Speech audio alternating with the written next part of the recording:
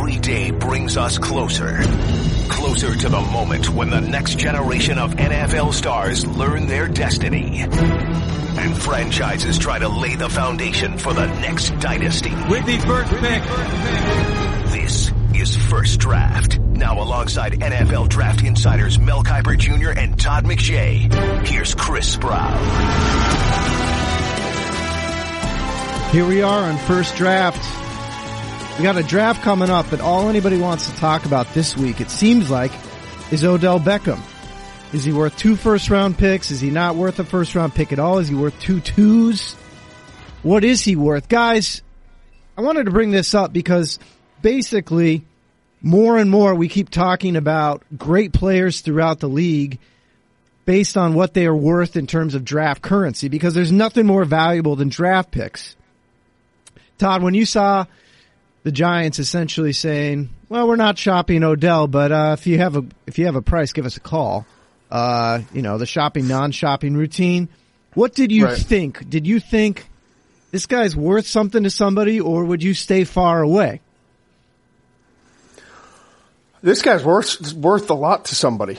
I mean, I don't know that it's two ones, but I mean, yeah, I know there have been plenty of receivers with that are headaches, and I know this guy can be a headache, but you can't tell me he's not one of the top 5, at least 5 receivers in the NFL. And so if I can get a playmaker like that versus the 50-50 proposition of a first-round pick, then I don't know. I mean, he's young enough. I just don't. Yes, there's a little bit of downside. You would want to put him in the right situation, the right place, the right city, I guess. But Odell's going to do what Odell wants to do. And the second, practice is over, or he has a 3-day window, he's going to get on the plane, fly somewhere, and he's going to go party and have fun. And that's it. I mean, so you've got to do your due diligence on that side, and you got to know who your receiver coach is. You got to know who your coordinator is and head coach, and kind of what their track record is with dealing with players like this, and exactly what the issues are with this player.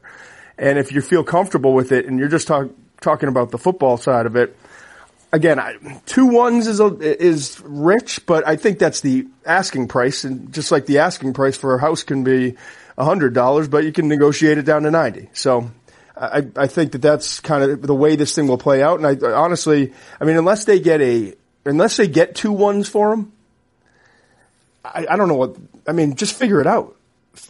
How about leadership steps in and handles this with Odell, and instead of trying to just get rid of the problem, because he happens to be really the only difference maker, big time player on that football team. And let's not forget, Patriots last year at this time basically sent 1st and 3rd round picks to the Saints for a guy named Brandon Cooks. Brandon Cooks is a really good football player. He's not Odell Beckham. Mel, we keep thinking about first-round picks. Oh, they're going to send 2 ones as if these are top 10 picks. If you were a team in the 20 to 32 range, you're a pretty good football team, you're looking at a player that you think might help put you over the top. Do those first-round picks, you think, I don't know, maybe I would flip him for a guy like this? In a minute. This wide receiving core this year, wow, has a little bit of depth.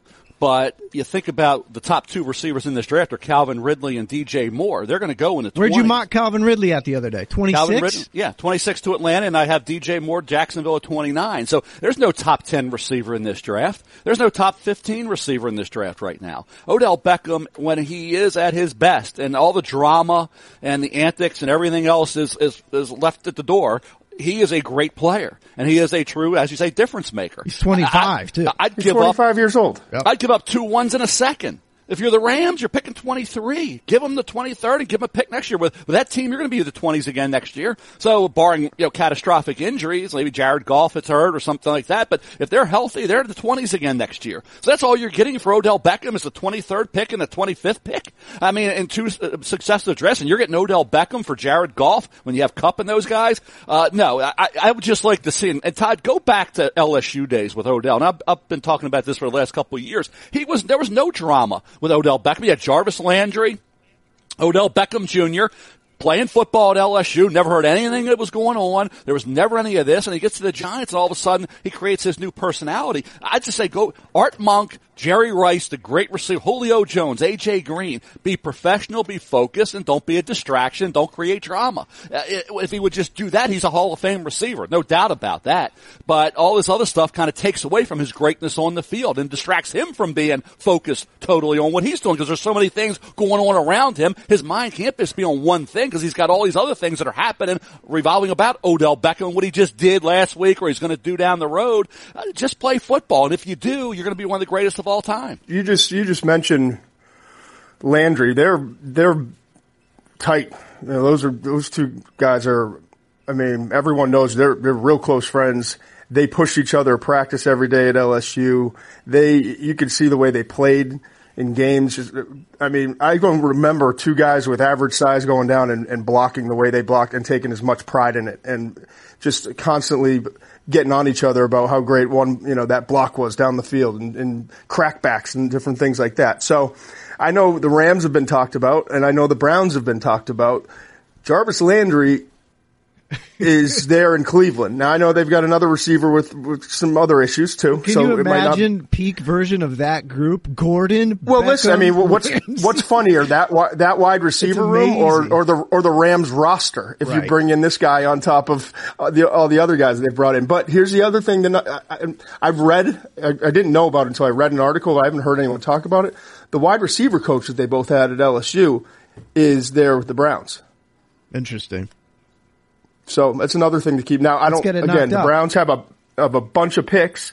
You got the guy that drives Odell. I don't know that Odell, if that's where he wants to go from New York to the Cleveland market. But if you got your best friend there, or one of your best friends in the world there, and a receiver coach that you know and have a relationship with, assuming that relationship is still solid, it's something to think about.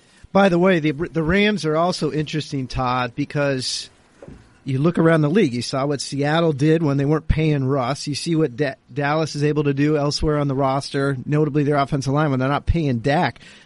Jared Goff makes money, but he's not making, he's not making Kirk Cousins money. So you have a little bit of room there to do something with that. Mel, a couple other receivers we've seen traded. Adam Henry, by the way, is his name, the receivers coach. Oh, okay. Basically in their prime though, Mel. Randy Moss was traded at 27. Put together another 7-8 really productive years. Terrell Owens was traded, I believe, at 29-30. I mean, he's a freak. Put together another 7 or 8 years. But to your point, Odell's only 25 years old. Mel, would you limit it really to be a team that you think is kind of contending? Would you take Cleveland out of the equation if you're John Dorsey? Well, Cleveland hopes to be contending very quickly, and I think they've made so many moves. I mean, they brought 12 players, 12 new players in. Well, they didn't have the right GM. I think they got the right GM now who's had a proven track record of success. I think 12 new players brought in, the draft that has the 1st, the 4th, the 33rd, 35th, all these opportunities out there to add to this personnel base. Odell Beckham with Landry there, as Todd said, but remember, you think about Hollywood, you think about L.A. with Odell Beckham and the opportunities out there, with that football team, and a quarterback who can make any throw you want, and having Cooper Kupp and the others, and Todd Gurley and all that talent. Are you kidding me? That would be the ideal spot. And as I said, the 2-1s, that's not enough. If I'm the Giants, I want more than 2-1s from the Rams for Odell Beckham. Drives a hard bargain. Yeah, I'm not giving you the 23rd pick and a 25th pick, which the problem is teams know that they're fed up with them. Yeah, and they know they got to open their wallet. Probably even before he gets to camp. Well, you're so fed up, Todd, but I think Gettleman also has made a lot of moves. I mean, this is a team that's brought in 10 new players to this roster. So he's kind of, definitely more than tweaked it. He's changed this roster around. He's made some moves that indicate he wants to win right now.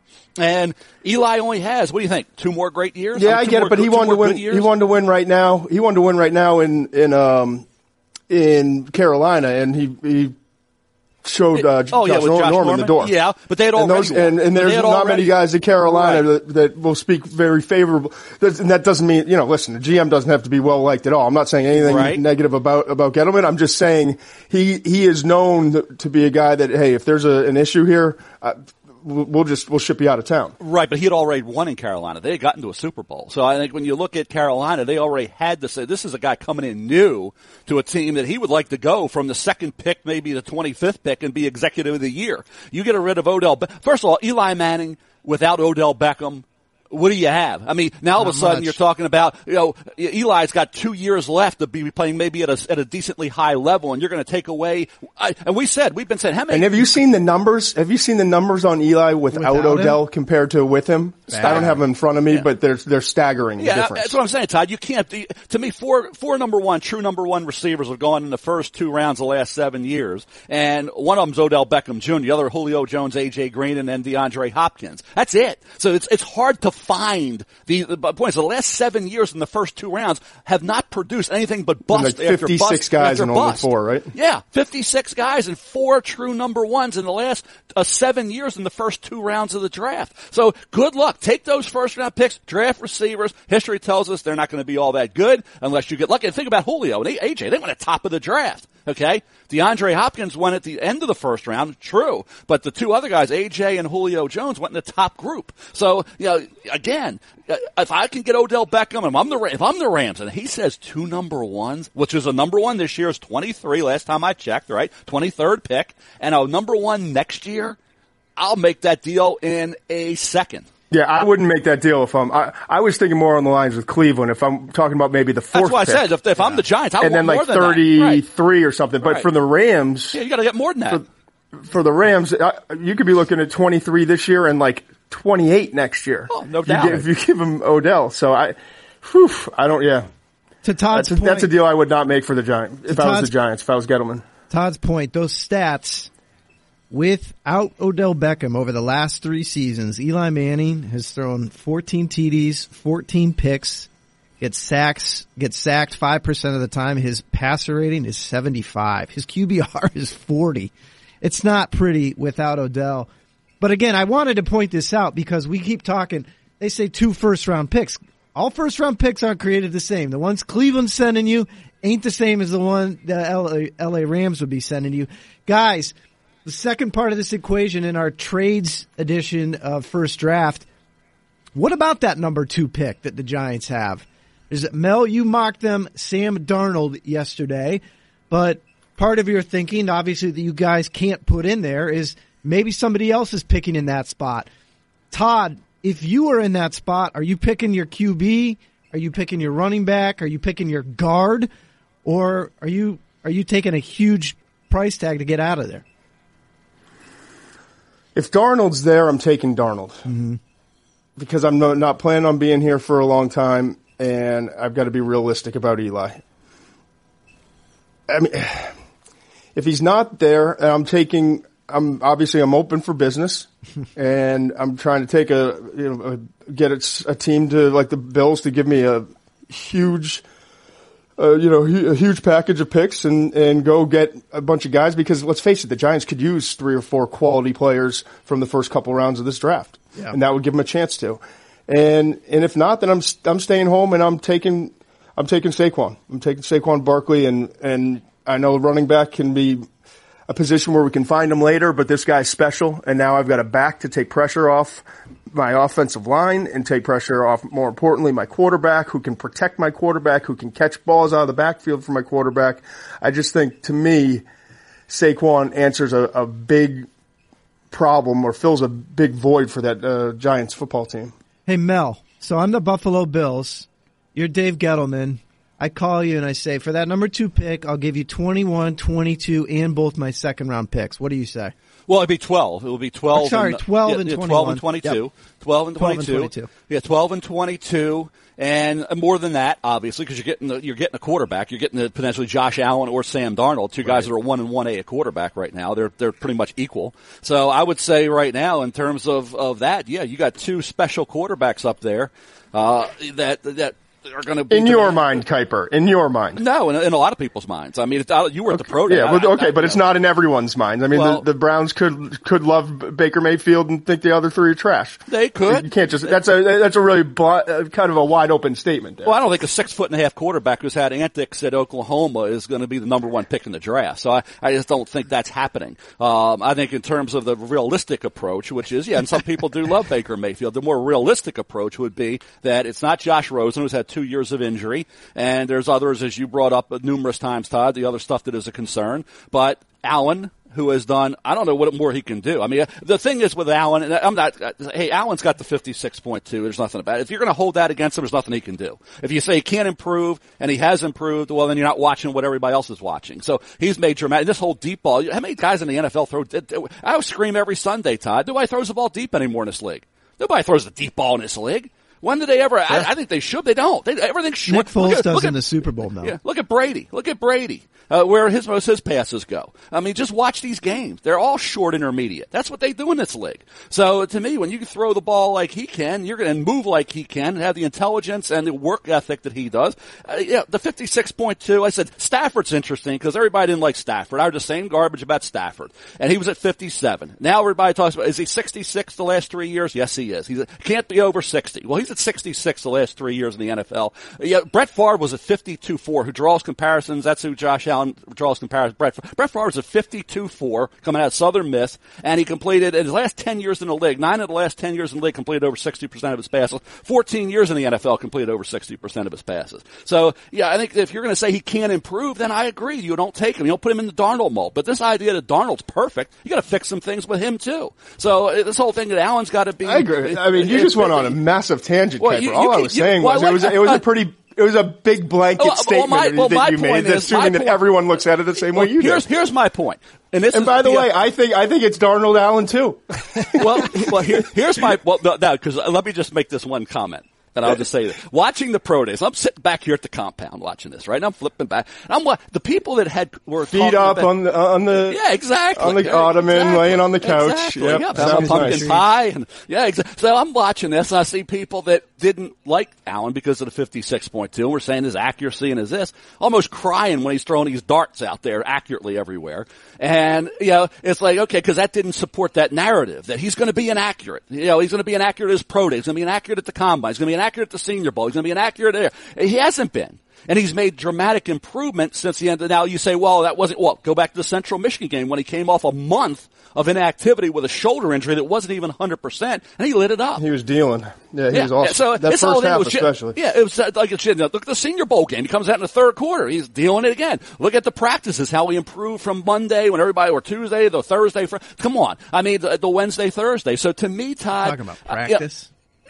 Well, that's what they were going by. Hey, let me say this. If you don't like, say the practices were important if you didn't like them, but if you like them, it's just practice. Yeah, that's where. So I'm just sitting back here being objective. I'm just trying to be objective and sit back here with nobody that I'm trying to push over another. Just trying to look at it objectively and saying it's interesting to hear how everybody wants to have things support their narrative. This is where we got to when I asked if Mel would trade the number 2 pick. Yeah, and my point is, again, how the hell did we get here, Kuiper? Because you were writing off another guy who I think is deserving. I'm not of being writing up there. anyone off. I have him as the number 2 quarterback, just behind Darnold, ahead of Rosen, ahead of Baker Mayfield. Well, who was bringing up Mayfield as the number 1 pick? That there's more guys. You're the one saying Jay. I was saying there might be someone out there who does. Well, I didn't say it was like get some pumpkin pie, bro. Hey, I'm just trying to be real here. Mel, here's my question on the All Trades edition.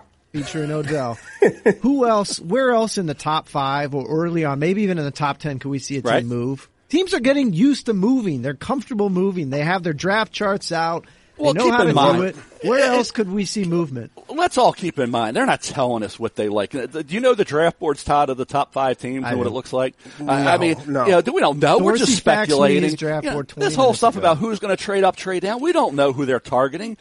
Free agency has obviously impacted a lot of this, and it's almost over now. But we don't know how their quarterback board sets up. Is it Darnold Allen Darnold? Is it Mayfield in there? Is Rosen in there? We don't know that. I think it's interesting that I can tell you a few teams. I could tell you with fairly decent confidence a few teams out there who like this guy a little bit more than that guy, or it's coming down to Darnold versus Allen, and they've kind of moved on from the concept of Rosen and Mayfield, stuff like that. But by no means is there any team out there that we know specifically who their one guy is. And by the way, these teams need another one. It doesn't matter. This work. And if you're not picking at number 1, it doesn't matter who your one guy is, because if he goes 1, then you better have your number 2.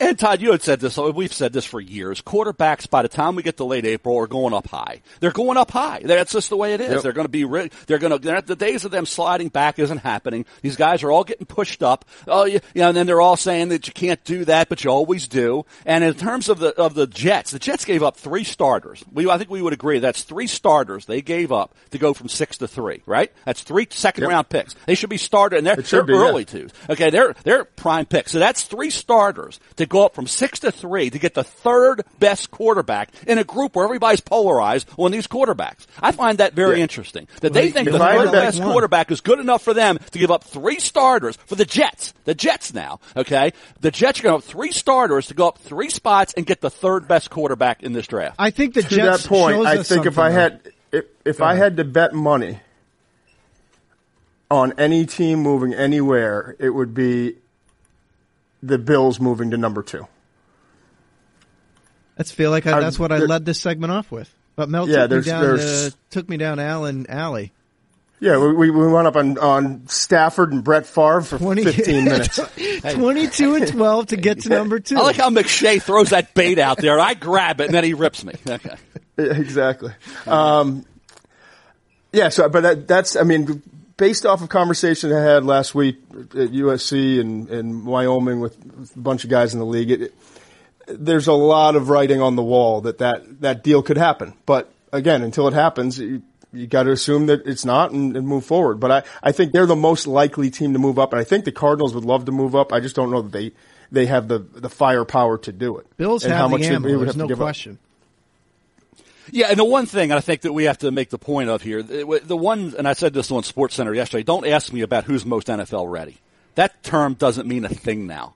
We say it every year, and then the guy who's least NFL ready winds up starting and who cares? Who knows? You know who's the most NFL ready? The guy who goes to the place that has the best supporting cast and or the best coaching staff that was able to get everything, prepared for this person to learn the specific way he's supposed to learn and have the verbiage the way that it's going to work for him.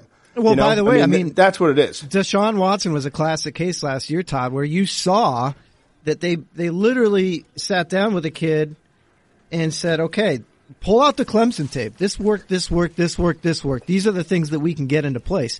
I mean, you can be NFL ready if you're pulling the kid's best stuff out of his college offense. You can be NFL ready right away. Tom Savage, Mike Glennon, and Alex Smith were the quarterbacks of the 3, ahead of the 3 that went high. Okay, all were traded up to get. Glennon didn't get it done. Trubisky came in. Savage didn't get on. Watson comes in. Well, Alex Smith was quarterback all year. Mahomes didn't sat and watched. This is going to be a draft, probably in a quarterback draft, where it's back the way it used to be in the 60s, 70s, 80s, where a quarterback like Steve DeBerg was in Denver and John Elway was there. DeBerg was better as a rookie. When Elway was a rookie, DeBerg was better. The veteran was better than the rookie. And then you look at Steve Walsh and Aikman. Walsh initially in preseason looked better. So my point is, all these guys, if they go to these teams we're talking to, you have Tyrod Taylor, you have Eli Manning, you have McCown and Bridgewater, you have Case Keenum, you have Sam Bradford, you have quarterbacks in place with all these teams where NFL ready for these rookies does not matter. It's not something that you should even discuss because now you can say, well, Wentz was supposed to be redshirted and Bradford got hurt. Yeah, that happens. Things happen. Best laid plans sometimes go awry. But on paper right now, these quarterbacks will be afforded the opportunity to have the 3 words we've thrown out there, the old cliche, sit, watch, and learn. Well, I'll tell you what, guys, to cap this off, I mean, I remember Carson Palmer went 1-1, did not take a snap in that season. Carson Palmer had played 4 years at USC, had finished on a high note, NFL ready in terms of, physical prototype out of that offense, didn't play a snap. John Kitna got every single snap in Cincy. To Mel's point, these teams have insulated themselves across the board, really. Bradford's knee notwithstanding, I would never call that insulation, but they really have done that. So it'll be interesting to see. I mean, you could see a bunch of quarterbacks. We keep saying they're going to play these guys early in some ways so they can reap the benefits of playing a guy, knowing what they have, and not spending a lot of money on them so they can throw it elsewhere. But it'll be really interesting to see. I think I actually believe some of the thinking around the Browns when they say they don't want to play their rookie starter. I actually buy that, but we'll see what happens. We're going to hit a break here real quick, and then we are going to jump into an NFC West that looks way different now than 365 days ago. 49ers, Cardinals, Seahawks, and Rams. Man, the division is upside down from where we are just a year ago today. We're going to get into each of those teams after the break. The San Francisco 49ers. The San Francisco 49ers, based on the votes of our esteemed panel of voters, many of them, NFL experts. Yesterday we put out Define an NFL expert for me, please. I'm talking into a microphone right now, Todd. I'm about to ask you a question. Okay, go ahead. NFL expert Chris Sprout to ask Todd. One of your funnier lines ever. Good job, San Francisco 49ers were voted the number 11 team in the NFL power rankings post free agency. Do you buy that this team is this good, Todd? I mean, already number 11. We're talking about the 49ers, who basically couldn't win for the first 2 months of last season as one of the top 15 teams in baseball. Top 15 teams in football. Can you tell this guy's got a little one at home? Happy opening day. Josh has got all these baseball games going in the studio. But San Francisco 49ers, Todd, how should they be drafting?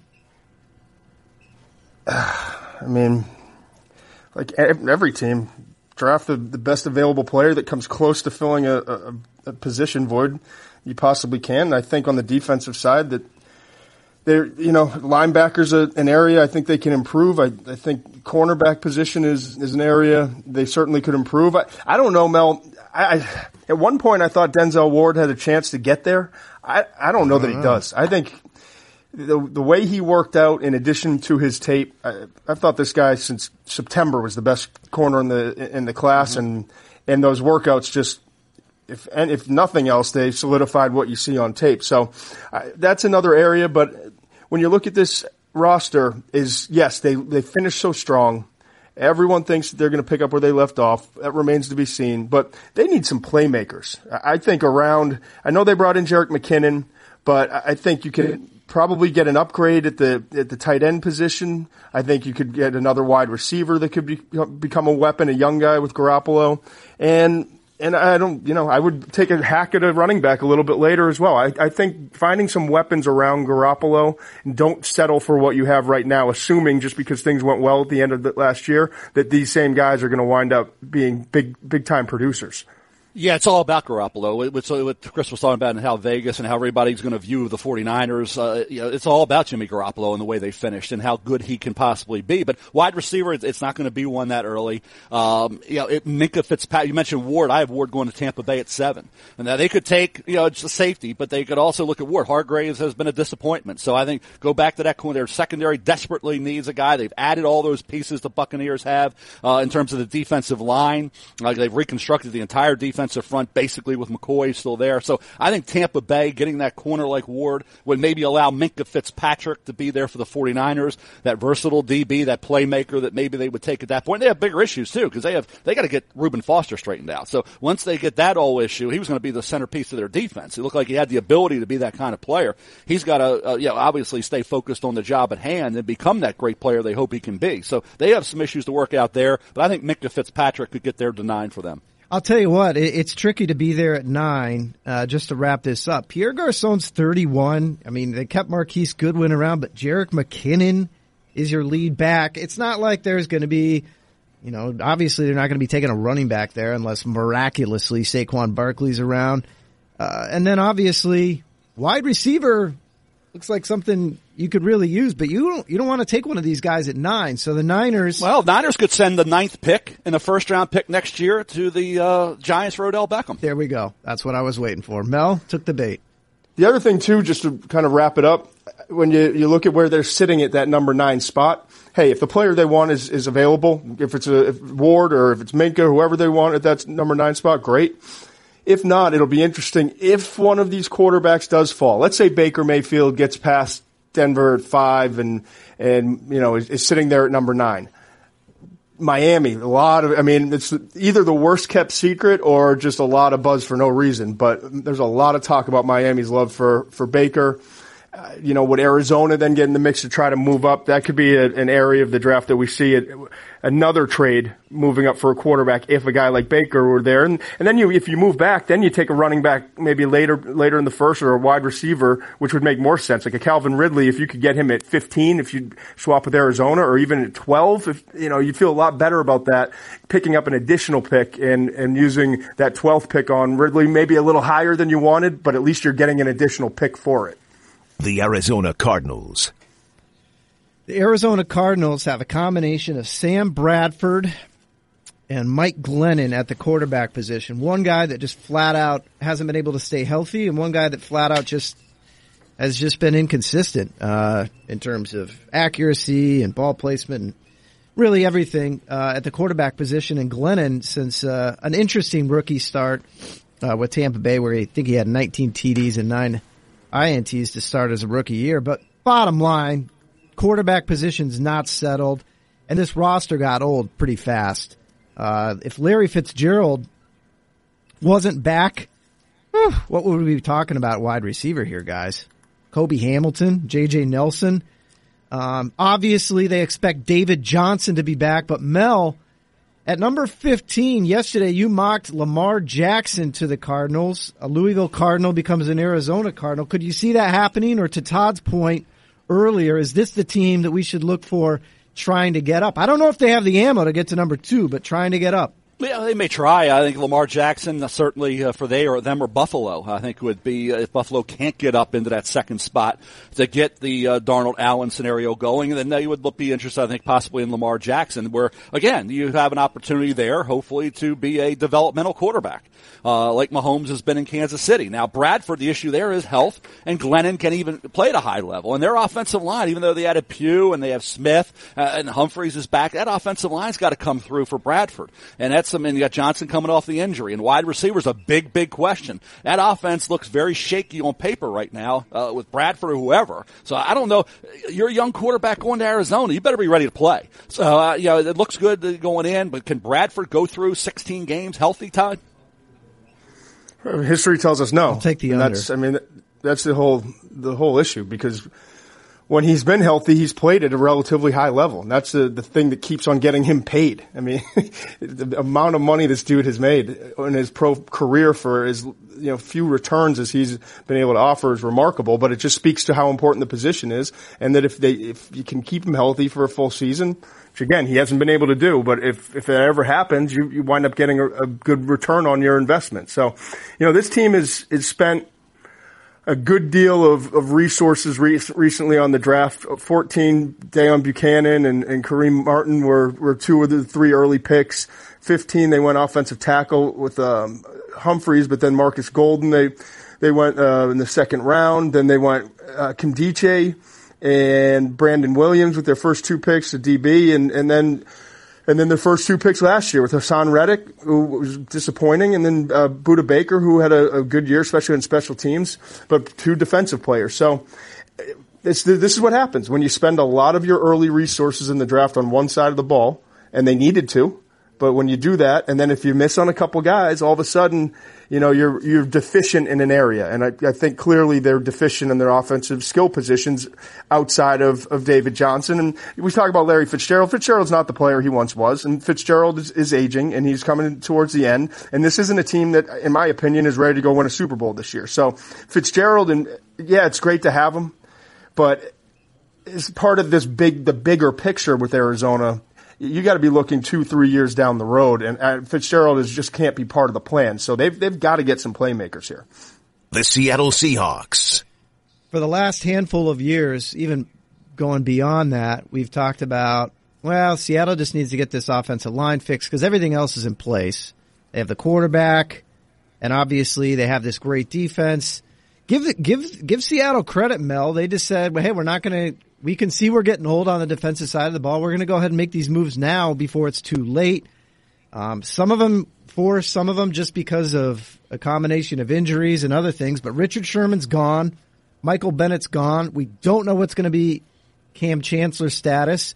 And there's still talk out there that if they get a ransom for him, Earl Thomas could be gone. I don't expect that, but we'll see. Bottom line, defense dramatically different, old in a couple spots. Is that where you're looking first here, Mel? Yeah, I think you look at the cornerback position, you look at the offensive line. Will that group be good enough? And they've obviously been fairly active in free agency with a lot of guys who are okay or somewhat disappointing where they were, to step in to roll with. This is a tough team to evaluate. I gave them Josh Jackson, the cornerback from Iowa. They like length at corner. He provides that and playmaking ability with all the interceptions and the ball skills. I just look at Seattle as a team in kind of a little bit in transition now. Is the offensive line going to be good enough the way it's kind of being restructured? A lot of guys that were there are now moving on. Some of the faces of this team during their Super Bowl run, they won one and should have won two, but lost on that final play. So they got one Super Bowl win out of all that. That was the glory years. And now all of a sudden they're trying to, I think, recapture that, Todd, and they got a ways to go before they can. Yeah, I think the offensive line continues to be an issue. I mean, DJ Fluker they bring in, but that doesn't shore up the entire group, in my opinion. Probably not. I think they need a running back. I think they need another edge rusher. And I think they could use another corner, too. So there's a lot of different areas they could go. And at that point, and it's clearly a huge projection at that point. But the offensive tackle class, I don't know if there's going to be an offensive lineman there that you feel great about. I think there should be corners, whether it's Josh Jackson or Mike Hughes, one of those guys you mentioned, edge rusher, probably not going to be there. So, they could be in an interesting spot if it's not a cornerback. They may be reaching for another position or just taking a position that they believe, a player that they believe is of value at a position that maybe isn't one of their bigger needs. But this is a big draft for them. Make no mistake, I mean, John Schneider I think the world of, and he's had some of the great drafts in recent NFL history, and they've had some of the great, later round picks, third round and beyond. But in the last few years, they've not gotten a great return on draft investment, if you will. And I think as they try to transition, the word you're using, Mel, it's really critical that they hit on a handful of the guys that they're able to draft this year in this 2018 class. The Los Angeles Rams. Todd, the Los Angeles Rams have some guys that can go steal it from you in the secondary with Marcus Peters and Aqib Talib. Interior of the defensive line, they have a true game wrecker in Aaron Donald and a guy that's still quietly can cause some problems there, and Ndamukong Suh. Michael Brocker's obviously behind that. The thing I'm interested in and that Wade Phillips always had in Denver, because Von Miller was there, is that guy coming off the edge that helps create some of those turnovers, some of those errant passes. Is quietly, I know wide receiver is going to be talked about. Sammy Watkins obviously no longer around. But is pass rusher stand out to you for the Los Angeles Rams? Yeah, it could be one of the areas, certainly. I mean, it helps when you got Marcus Peters and Aqib Talib. Your pass rush doesn't have to be as good as everybody else's, but when you have the best interior pass rusher in all of football. But I think you're speaking to edge rusher, and clearly that's an area that they can upgrade. But I mean, this team is just loaded. I love Les Snead, the general manager. I think he's a great guy. More importantly, great to this, hair. He's got great hair. He's kind of like the rebel surfer dude of the GMs, and some people don't like that because they like everyone in a little box and conform to what everyone wants. But I love what he's done with this roster. They've been drafting well for a while. They finally have a coaching staff that is able to take advantage of what they've done from a personnel standpoint for several years. And most importantly, with the quarterback and what they've gotten. So they feel Aaron Donald's, I remember talking to the Pittsburgh Panthers staff, that they said they've never been around a football player with a better work ethic who is a better leader. And I think having the presence of Donald there allows them to make some of these moves with Peters and Talib, who are two just absolute madmen. And Ndamukong Suh, who's not a bad guy at all and will play pretty hard, but it just, he's about the money and everything else that, you hear about him. So I think on the offensive side of the ball, they've got young leadership, but they're in a really solid place. And, if they bring in Odell Beckham, then I think that they're confident that they have a good enough nucleus of good dudes and hard practice players and all that they'll be fine. And they've shown that in their recent moves. I mean, they brought in Suh, Peters, and Talib. Are you kidding me? That's and now they've got Gurley and a young quarterback that's clicking. And I know, the system helped him out, but the system's going to be the same system again this year. So there's no reason to believe that he's going to have this massive drop off to what he was his rookie year. So they're a weapon or two away from having one of the most complete rosters in the entire NFL if they're not already there right now. Mel, Todd calls out Les Snead for having great hair and kind of being a surfer dude. He doesn't give you any credit for having great hair and being a kayaker. You're out there on the Chesapeake. I am out on the bay with but the great hair days are long gone. So now it's bad hair. But as far as, or not what it was hair, but, in terms of the Rams. Say it ain't so. It is so. In terms of the Rams, you think about. Are we in a transition phase, Kuiper? No, we are not. We are not. It's like are you like the Seahawks? Well, the Seahawks of hair? Clip this one. I am, definitely. R.I.P. All right. Yeah, Chris Long, Quinn, Ogletree, Trumaine Johnson. Some of those pieces from before are gone. So now you get the new pieces in with some of the old pieces remaining in place and the one constant being Aaron Donald. And now you get the veteran corners coming in addition to a guy like the Talib, and you said Peter Shields as well, and you bring in some other options as well, like Wilson at inside linebacker and Sue. I think Leighton Vander Esch from Boise State would fit with the direction they're going: speed, athleticism, versatility. He has that inside-outside capability. He's got incredibly long arms with that height. He tested great. He was productive, 6'4" and a quarter, 256 with incredibly long arms, 4.65 speed, good strength, outstanding athleticism, almost a 40 vertical. That's the kind of kid at that point now, Leighton Vander Esch from Boise State would come into play for a team like the Rams. All right, guys. I'm never going to get over that last segment. We got some mail here. Holy cow, it's piled up high. I even had somebody tweeting at me this week that if I answered his question, he put in a 5-star rating. I got to find that one. I might have to answer it. I might call him at home. All right. Mel, you're going to have to answer this one. It's your guy. Ratings up, by the way. Thanks, everyone, for listening. Yep. Big, what was it, 109%, Kuiper? That's what I heard. Your hair's not failing us. What's really love the new look. Luckily, they can't see it. That's why we have the ratings. Yeah, maybe that's why. Maybe they just prefer to hear you and not see you anymore. Exactly. It's always been that way. I've been better off with that happening. A face and hair for podcasts. Yeah, exactly. Guys, Mel, you're going to have to Radio answer this one because we haven't had a ding yet. Fantasy Football Canadians. Sorry, that's the handle. At FCC Pod. God, that's amazing. It's like Kramer from Seinfeld. He only watches Canadian football. As Buzz builds for DJ Moore from... Is there a realistic chance that he is the first wide receiver off the board on night one? Mel. Yes, there is. And I think, yes, there certainly is. And at any time you're as productive as he was, and you have versatility, and you're 6'2", and you have tremendous speed, and you have incredible athleticism. That's the one thing we talked about with Kamara last year, the great vertical and the great broad jump. In addition to that, Moore's got 4.4 speed. And he had almost a 40 vertical and 11 broad. So and it's not just a workout warrior. That means a guy that's not productive, drops balls, but he's got great speed, like Darius Hayward-Bay, remember Alexander Wright, a lot of the speed merchants that aren't consistent catching the football. He's played in bad weather. He's played with 4 different quarterbacks. He's real. McShay has brought him back to where he should be, or up to where he should be, because I know McShay's going to consider him for his first round. But no, certainly DJ Moore is deserving of all his attention. I had him in first round like 2 months ago, bud.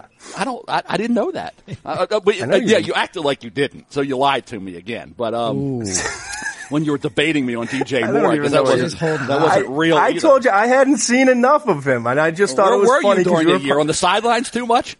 Yeah, we didn't have any Maryland games, Kuiper. You got to get out to a Towson game, Todd. See if you and Greasy and your crew can do that next year. All right. Let me see here. This is an interesting one. Todd, try to go under 10 minutes for this one because it's really tricky. Joe at Work 87 asks, what role does age play in your evaluation? Does a 19-year-old Trey Edmonds appear more valuable than a 23-year-old Calvin Ridley, Todd? Not necessarily. I think when you get like the former baseball players that are 26, 27, you have to factor it in. But generally speaking, forget about me. Generally speaking, GMs are looking, and it's not always the right thing to do, but they're looking for the next, what can we get from the first contract, and we'll figure it out from there. Right. And that generally is the rule, and that applies to injuries as well. All right. Hayden Giller At Hayden. Is that quick enough? 1, 2, 3. Yeah, it was great. 1, 2, 3, 4. G asked Mel, if all the cards were to fall right, who has the highest ceiling? Harold Landry. Well, you want to start the sentence over? BC, Marcus Davenport, or Bradley Chubb? Oh, okay. I thought he had a player we haven't even heard about yet. He was bringing into the equation. Yeah. Say, who? Okay. Scrolling through my Google Doc right now. Yeah. Who the heck is Sprout coming up with now? I can't talk. Another Eric Swan. I think of that group, well, you really just don't throw Chubb in. Chubb's in that top echelon. He's one of the 2-3 best players in this draft. So I think Bradley Chubb, for the way he produced, the way he tested, he would be the guy. Now, if you go to Davenport or Landry, then you say Davenport does. He played on his feet so much. He played with his hand on the ground, but on his feet the majority of the time. So to me, I think you look at Davenport as a guy. Landry 2 years ago, you would have said, but this year he was quiet, not up to the level expected. So yeah, Chubb would be number 1. I'd put Davenport 2, and I'd put Landry 3. Kuiper, for anyone who's crazy enough to listen to this long of a podcast, you got to tell that story, because I bet you 70-80% of the audience doesn't even know the Eric Swan story. I remember I was a kid-ish, like teenager maybe, or like 9, sitting in my mom's van when she went in shopping, listening, may have been you or whoever was doing the radio, listening to the draft and them telling the story. And I'm from Boston, the Boston area, and I remember he was from around here, I believe. But tell that story. He went to NC State. He was originally NC State, and then he ended up at a semi-pro football team and came into the whole draft process. And I remember seeing footage of him at a very low level and just this remarkable talent. And I thought, hey, this guy could go top 10 maybe, and talk to people in the league. And I remember there were people that were debating me on this and saying that he wouldn't go until the late first round if he even went in the first round. How can you take this guy? Never did anything at the major college level, semi-pro guy. And semi-pro is kind of a joke. No offense to anyone who played, but like it's kind of let's say older guys getting together playing. What did it say? Amateur football? Yeah. How's that? Amateur? Yeah, no, I know, but it's semi-pro.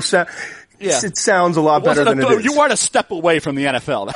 Right, you were about 12. You're right, exactly. It was a little bit of a lower level of competition, maybe the lowest for that. But he ended up going very high to the Cardinals and had a really good career. So it was a case where a guy that didn't know a lot about became a big name, ended up going high, and it just wasn't a workout guy and a guy that looked good and had potential. He showed he had potential. He showed that he could play in this league at a very high level. All right. Todd, Michael at the Raiders Edge wanted to ask this one, gets a guy who had some questions about him back in the mix here. Who is a better fit for the Raiders? Maurice Hurst, defensive tackle from Michigan. You saw plenty of him. Or Vita Vea, big, athletic, freaky defensive tackle from Washington. Fit for the Raiders? They're very different players. And I think Hurst, while I like him a lot, Hurst is your classic 3 technique. Vea is going to be more of, he's versatile. You can use him kind of as a nose tackle, a 3-4 defensive end. You can move him around, but basically he's going to dominate versus the run, and he's only really offering power, even though he runs well for his size. That's still, he's not Hurst in terms of the quick penetration and lateral movement, changing directions, those sorts of things. So they're very different players. I think if you're talking about value, though, Hurst, before the heart issue came up, and I know he's been cleared medically, so it'll be interesting as we get closer to the draft to see how many teams have failed him versus how many teams have put it back on the board right where he was. If he goes right where he was, I always thought, Mel, he was a late first rounder. There are some guys in the league who think he's more of a third rounder. So it kind of just depends on your viewpoint. But Vita Vea, I would say the majority or consensus is he's a top 20 pick and could go somewhere in that range of the Raiders. Yeah, and I think the guy that is the most intriguing defensive tackle, Todd, is Taven Bryan from Florida. Here's a guy. Explosive. Unbelievable. You go to the Texas A&M game, watch the tape of that. You see top 5 caliber talent. And this whole J.J. Watt comparison is based strictly on numbers. It's not based on productivity. J.J. Watt was productive and dominant. Taven Bryan flashed and had very limited production for a kid who is 6'5". Well, he explodes out of his stance as fast as anyone I can remember, but then he doesn't know what to do with it. So I think he's, for me, Taven Bryan, if he gets with the right defensive line coach and picks things up, he may struggle as a rookie, But I think second, third, fourth year, this guy, if in the right situation, could wind up being a really disruptive force in the inside. And to that point, did you see his 10-yard time from the combine, Todd? I mean, it was stupid, right? Yeah, I mean, he's 291 pounds. He was doing better than the linebackers. And he had a 30 bench, which is enormously strong, incredibly strong, 35 vertical. Ran 4.98 and had that tremendous 10-yard time. Now you say, why couldn't 1.68? Yeah. I mean, it was remarkable considering you're talking about a 290 to 295 pound defensive tackle. So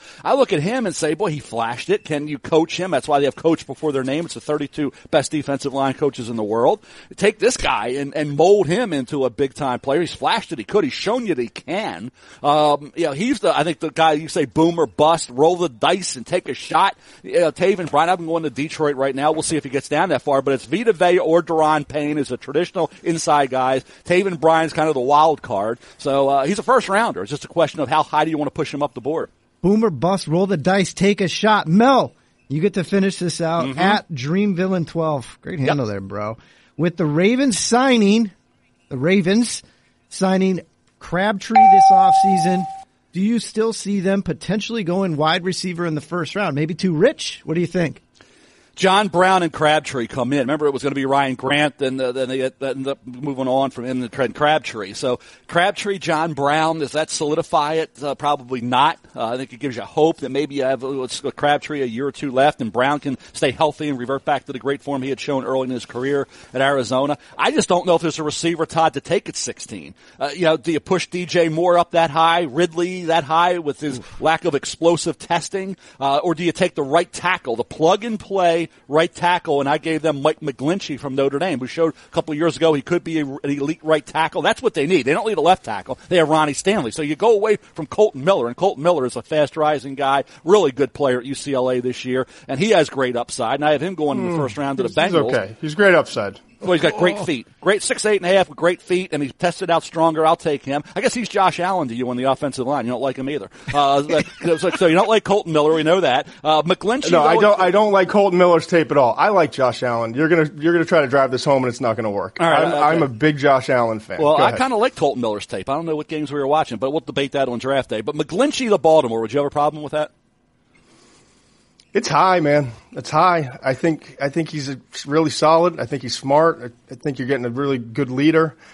I know his interviews are off the charts and all of that stuff, but he's good. He's not great. I think at 16, you're looking for more closer to great. Well, he's not a left tackle. We know that. So you go back when he was a right tackle, and that's what you want. That you want a guy who can be a plug and play right tackle immediately. Yeah, it wouldn't shock me. Tackles go early and usually go earlier than they should because you know what? Every year it's the same thing. When they run out, it goes dry. I mean, it's amazing. I have this chart here right in front of me. Not that anyone in the world cares about this, but tackles, we have a picture of your chart, Todd. Like 4. We have an average of 4 in the first round the last 3 years, an average of 3 in the second round, and then it goes to 1, 2, 1, 1. I mean, they just dry out quickly. Todd, if DJ Moore from Maryland goes to the Baltimore Ravens at 16, Mel might show up. Mel on Friday when you guys are on the set together, Mel might be wearing an Orioles hat and a Johnny Unitas jersey. Hey, by the way, McShay's going to be on the day one. McShay's going to be on the day one set this year. He's going to be right there with us, so right around us. I'll walk off of that set. I'll leave the magic touch screen. I'll look at Todd's going to have his. He's so big now, guys. He's going to have his own desk. Todd's going to have his own desk on day one. He's going to have his own desk sitting there by himself, okay? Just with the touchscreen. Yeah, and I'll look over at McShay if that happened. I'll see a little tear coming down the side of his face. A little tear, he'll be crying over there when all the guys, Colton Miller goes and he'll be ripping Colton Miller's tape and I'll show really great plays. Oh, Colton Miller's going to go. I understand this. But call me in 3 years, bud. Did you have him in your last first round projection, Colton Miller? I don't know. You don't know. I honestly don't. I don't know. Did you? I'm asking you. I don't memorize my mock drafts like you do. No, I did not. All right, you will this time. You will I had on McGlinchey. Tuesday. No, not a chance. McGlinchey. Now the true colors come out. I am not a Colton Miller fan. Period. All right, you just said you're going to have Colton Miller in the first round. I said I said he might go. You said he's going in the first round. I said he'll go, meaning like he's going to go pretty early. If he'll go, why wouldn't you mock him in the first? Out of spite to you, Kuiper. It's not about your ratings. Out of spite. out of In spite spite to of you. me?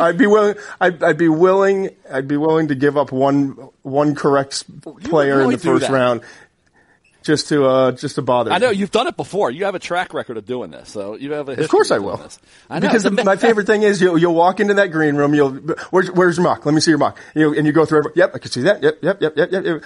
Where's Colton Miller? I don't like him, Mel.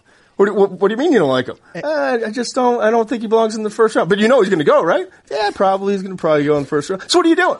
And that'll be our conversation for 3 hours. Exactly. Hey, Josh, I know this podcast has to come to an end, so go ahead, clip the last 20 minutes, and just send it to the National Broadcasting Hall of Fame. Just pop it right in there. Should be good.